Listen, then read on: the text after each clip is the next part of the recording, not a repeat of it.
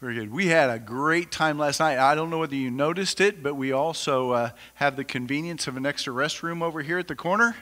That's not going to be here every week, just because we had it out here for last night. But anyway, maybe you didn't notice that. What I'm talking about, there's a porta potty over here, but that's okay. We could, yeah. Anyway, facilities are open here. Anyway, as the kids are gathering, I do want to let you know where we've been. Eric's already mentioned that we're going through the book of Corinthians, first book of Corinthians. And so far in our journey, we've been through the first 6 chapters. Today we're starting verse 12 of chapter 6. And this is kind of I don't know, there's a kind of a transition in the scriptures naturally in Paul's letter, where Paul, first of all, in the first 6 chapters, deals with problems. And then in chapter 7, he switches to answering questions that this young Corinthian church has for Paul. And so he begins to answer questions. So we're going to take a break next week. Or I'm going to take a break. You all get to come and listen to another sermon. But Caleb Hansen is going to preach for us next Sunday. He had an opportunity, actually was preparing something for a class. And I like to give them an opportunity. I know that's the heart of the congregation, has been supporting these young men, and actually all our young people that are looking at ministry. We've got several that are working with our children's programs and other things. So next week, Caleb Hansen is going to be preaching for us. So what are you doing all week long? You're praying for Caleb. Well, I was going to say me, but that's okay.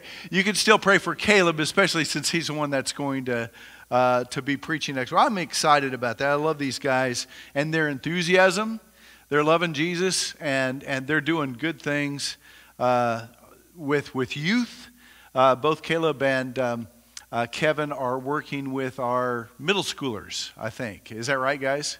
Okay. Is he doing all right? Okay, I got some head nods. So anyway, we love these guys, and so I'm excited about Kevin having this opportunity. Let me continue on with that thought. Just kind of a review. Here are some of the things that Paul heard and they were addressing. This is where we've been. First of all, it was over divisions in the church. And it was over leadership. Hey, I'm of Paul, I'm of Apollos, I'm of Peter, I'm of Cephas. And actually, it caused jealousies. It was not just a simple, hey, I really like Paul or I really like Cephas. It wasn't that. It was actual divisions, to where it was causing. Paul later says jealousies and controversies. It was actually divisions. People were divided over them, and so Paul addressed that, reminded them, hey, you're all in Christ. And matter of fact, you all share the same Spirit, the Spirit of God working in us, chapter 2. Later on, over the same topic, he said, man, this idea that you are dividing amongst yourselves is an indication that you're all immature. Which I think is a great place where we look at the scripture and say, okay, we're to be maturing in Christ. We don't just set dormant in our relationship with Christ, but we're called to grow. That was Paul's expectations of the Corinthians. So this immaturity was a problem. Later on, we saw that another thing that needed to be dealt with by Paul was, I think the topic was, you all are not working discipline within the church, because there's this person who is involved in sexual immorality and you need to deal with him, was the point. Also, one other problem was disputes. There was some tension amongst believers. How could that be? Walking into the church, we're all so perfect. We're loving one another. But no, Paul was saying in the Corinthian church, there was disputes between believers, even to the point that I'm going to sue you kind of thing. So Paul comes in and says, don't be involved in that. Matter of fact, I think that's another evidence of immaturity in the body. But and therefore, Paul is saying, hey, listen, when you're dealing with this kind of immaturity, you deal with it within the body, okay?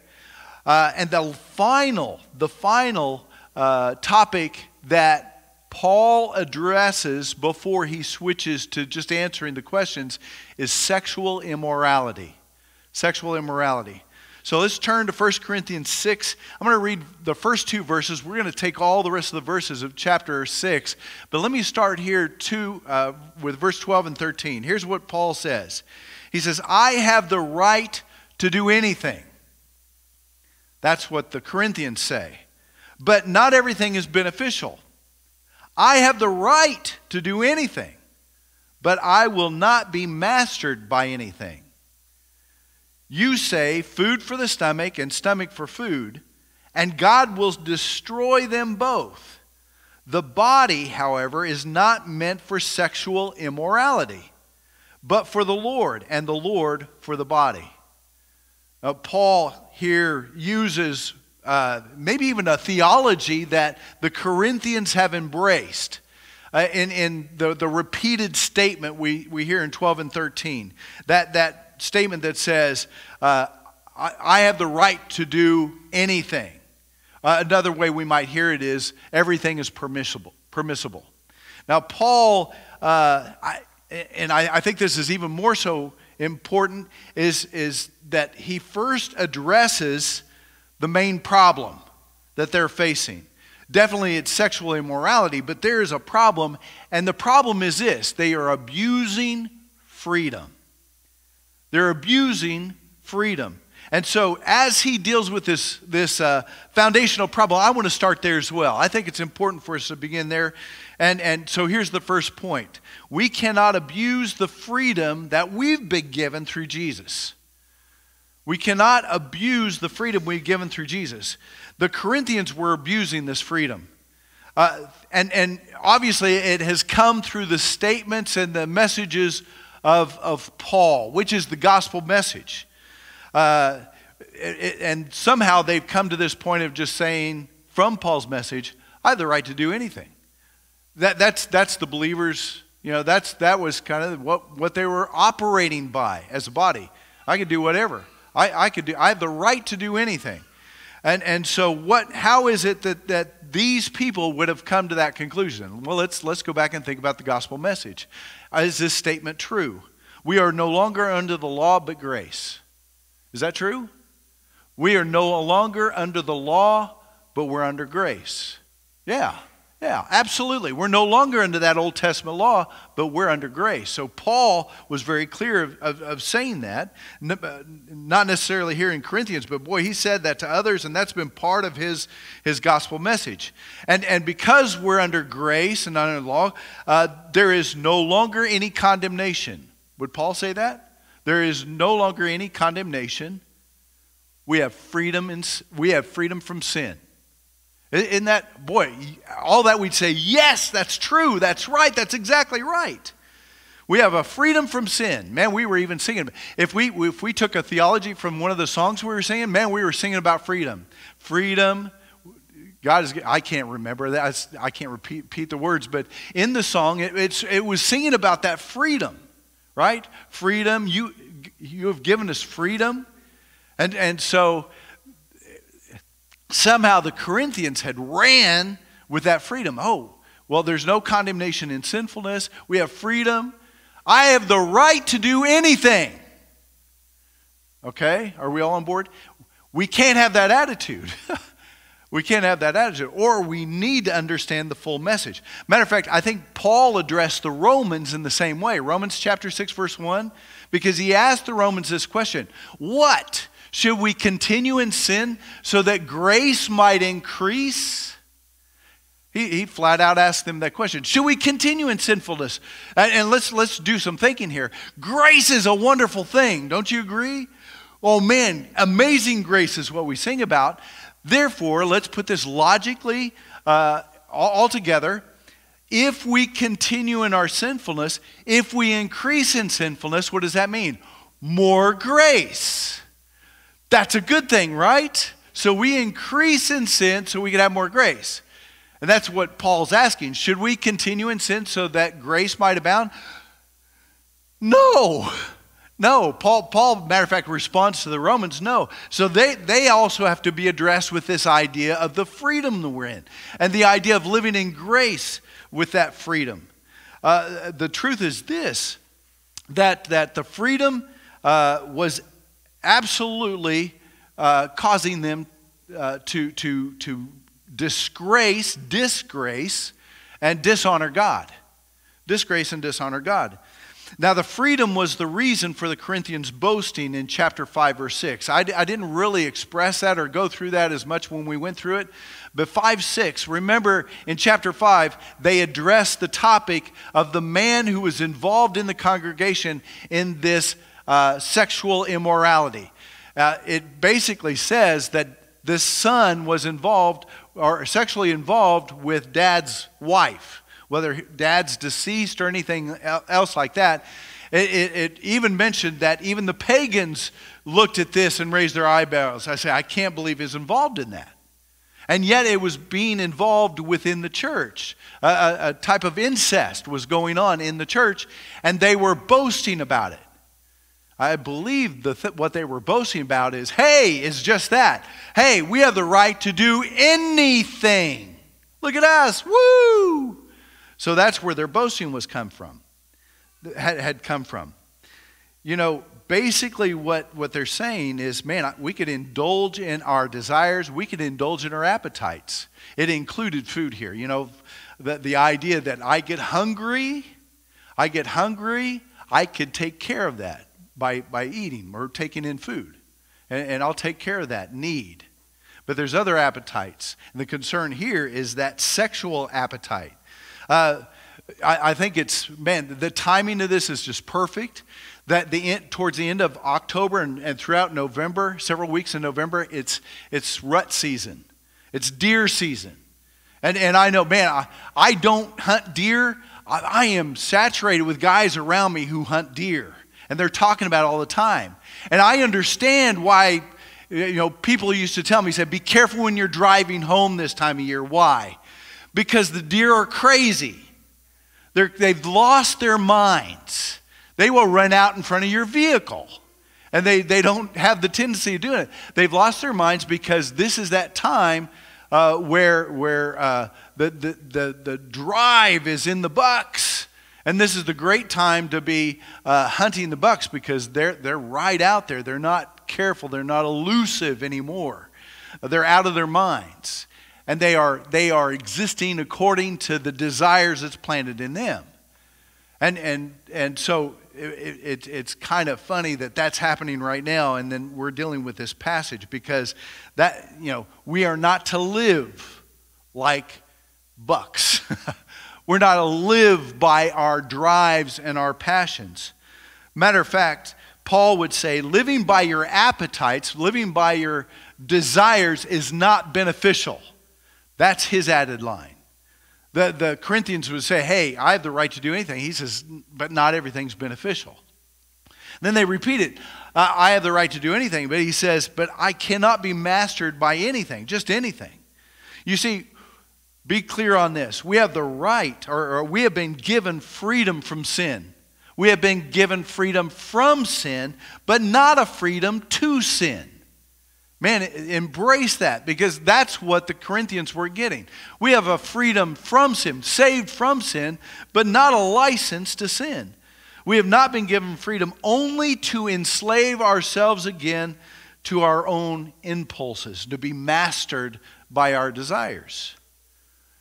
Big question there is why? And that's where Paul continues on in the next following verses. And he basically answers why, and the answer is this. Jesus. The answer in the next several verses, I believe foundationally, the answer is because of Jesus.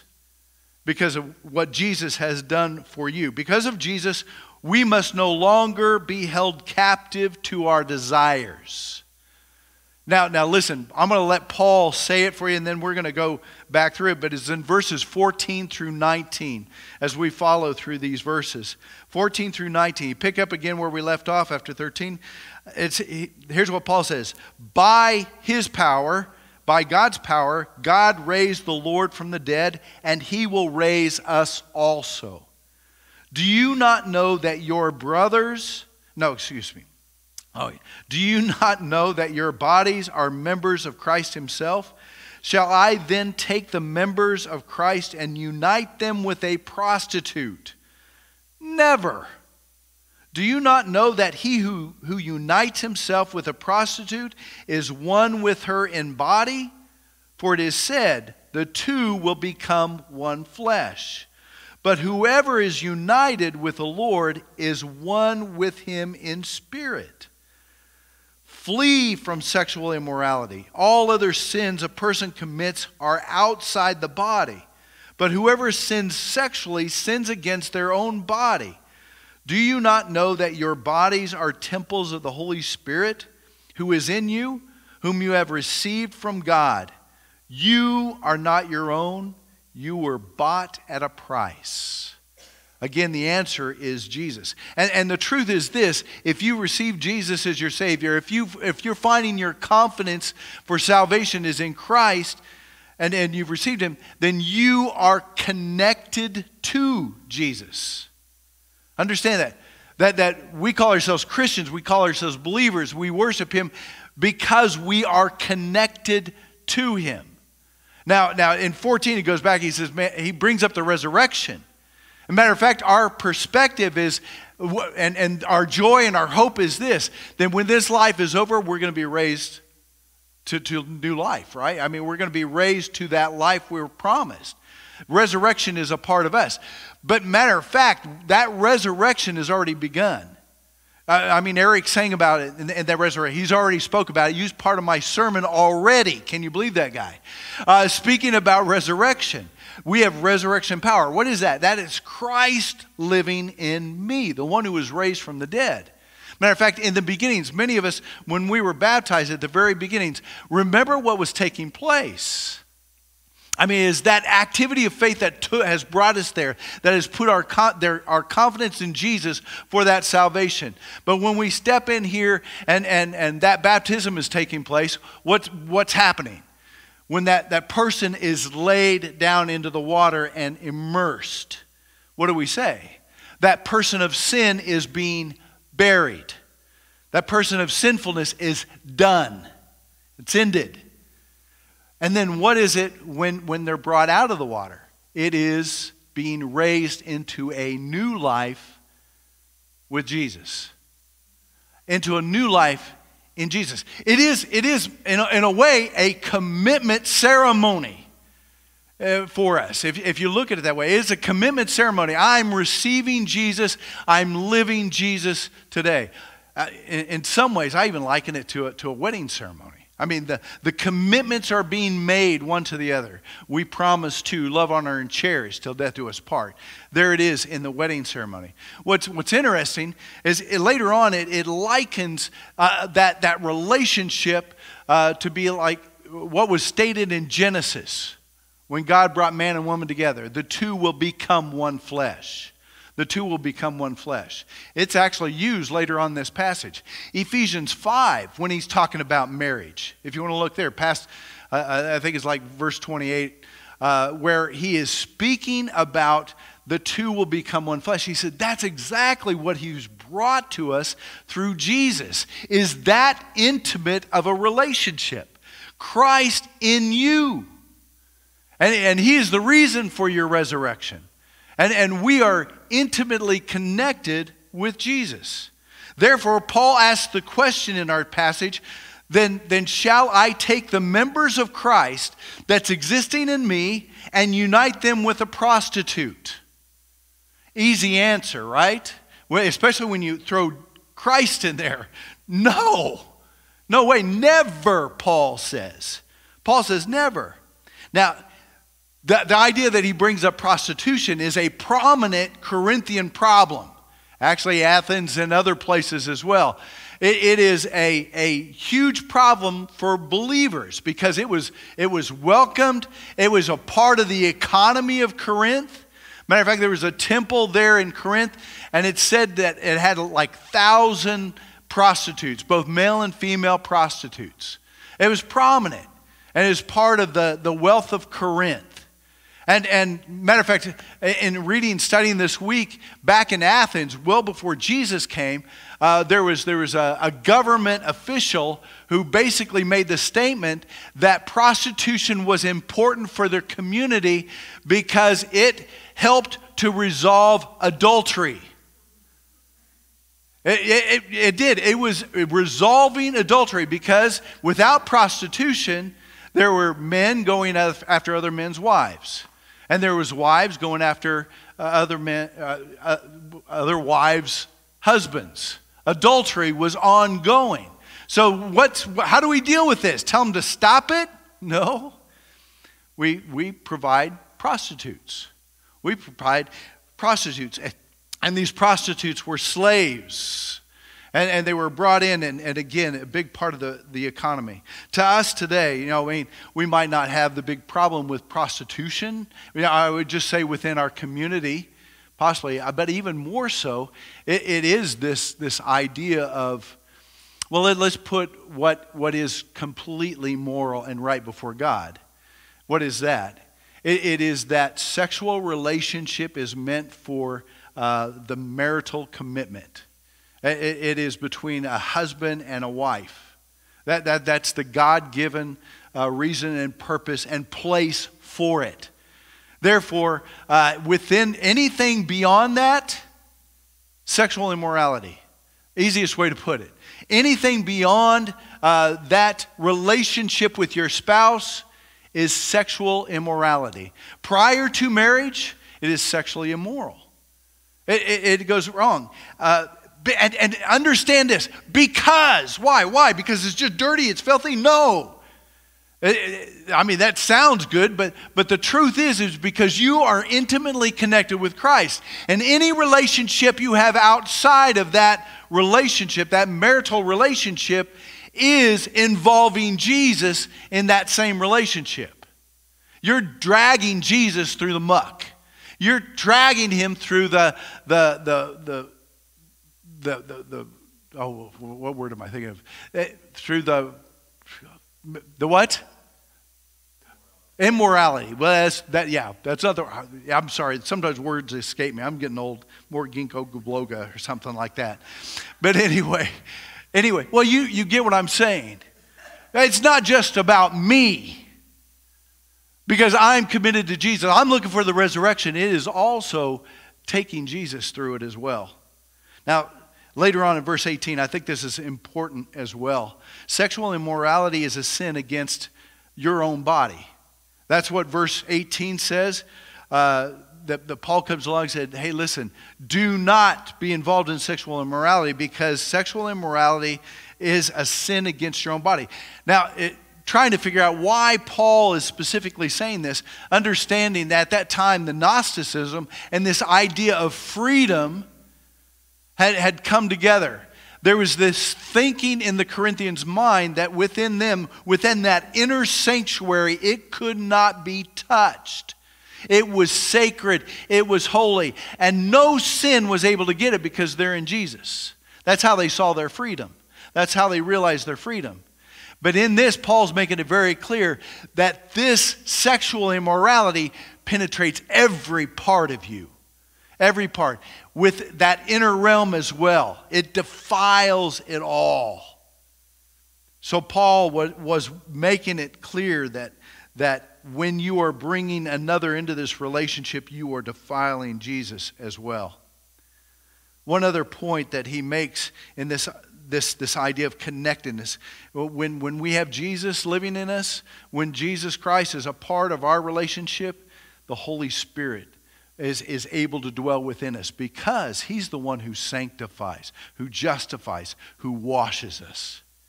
And the Holy Spirit cannot dwell anywhere else unless it is a sacred place.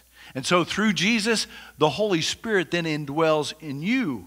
And Paul reminds him of this. He said, your body is the temple of the Holy Spirit. Your body is the temple of the Holy Spirit. And he makes that point back in verse 20. You are washed, you are sanctified, you are justified in Jesus. There is no dwelling of sinfulness within you. Now finally, one other point I think is important. And it's in that last phrase there in verse 20. After he says, you are not your own, indwelling of Jesus, that indwelling of the Holy Spirit, you were bought at a price. Therefore, honor God with your bodies. And I think this point needs to be made. With our freedom, we purpose to honor God. So what do we do with life? What do we do if we don't take our rights and just do anything? What is our purpose? To be honoring of the one who has brought us to the freedom from sin. To live for the one who has brought us this freedom. To live and to seek to worship him. God called us to be his holy people. The same thing that we see in 1 Corinthians chapter 1, verse 2, the introduction, Paul would write to you and I.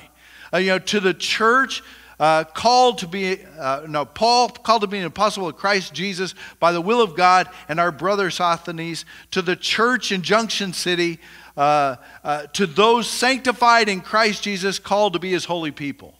That makes you feel pretty good. To those people who are sanctified in Jesus and called to be his holy people. That's our identity in Christ. Sanctified people. It's worth worship, right? But I don't believe there's any kind of worship unless we understand that we have the opportunity in life, in every day, to seek to be honoring of him. That means being in control of your appetites.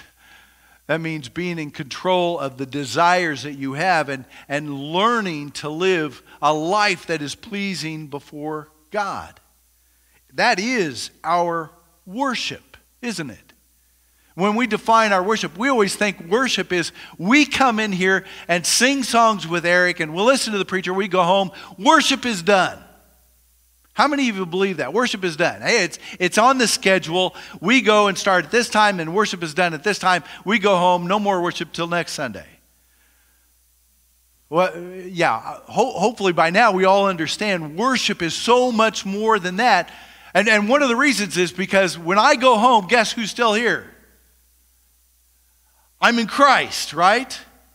And the Holy Spirit is still here. And so seeking to listen to his voice, to honor what God's word says, and to live a life representing the one who died for me. That's my worship throughout the week. And it's spread out in all kinds of ways. Through my work, through what I do in my home, how I love my wife, how I love my children, what I do to my neighbor. How I treat my neighbor is all about worship. Just want to remind you that as Paul speaking about this, one key idea again is not to abuse the freedom that we have. There's a theology out there that just says, man, you just say the words, you do the acts, and go have fun with your life. Nowhere in the scripture will that support that. It is about learning to live this relationship with Christ, with the Holy Spirit's direction. It is learning to live the holiness that we've been given in Christ. We're still working on it, right? We're still moving forward, learning to love. I'm not like Jesus today. I've got a long way to go, people, and you do too. And we're doing that together. I love that part. That we have a church around us that we're encouraging and loving each other. So again, but we don't want to be people who are abusing our freedom. We can't indulge our desires. We can't look at that. Paul says it's not beneficial. It's not what we were saved for. We weren't saved so that we could just be sinners. We were saved from being sinners. Again, the reason that he gives is Jesus. Bottom line. The reason that we don't continue in sinful or sexual immorality is this. Jesus. You were bought with a price. It was his price upon the cross, right? It was his price that he paid upon the cross. That was your price. You were bought at a price. You were bought at a price. We praise God for Jesus. We cannot be involved in sinfulness. We cannot be involved in sexual immoralities. Let's pray. Father in heaven, we praise you and we thank you for this day. We thank you, Lord, for your word and direction. Lord, sometimes it's just difficult to read and try to comprehend your scriptures.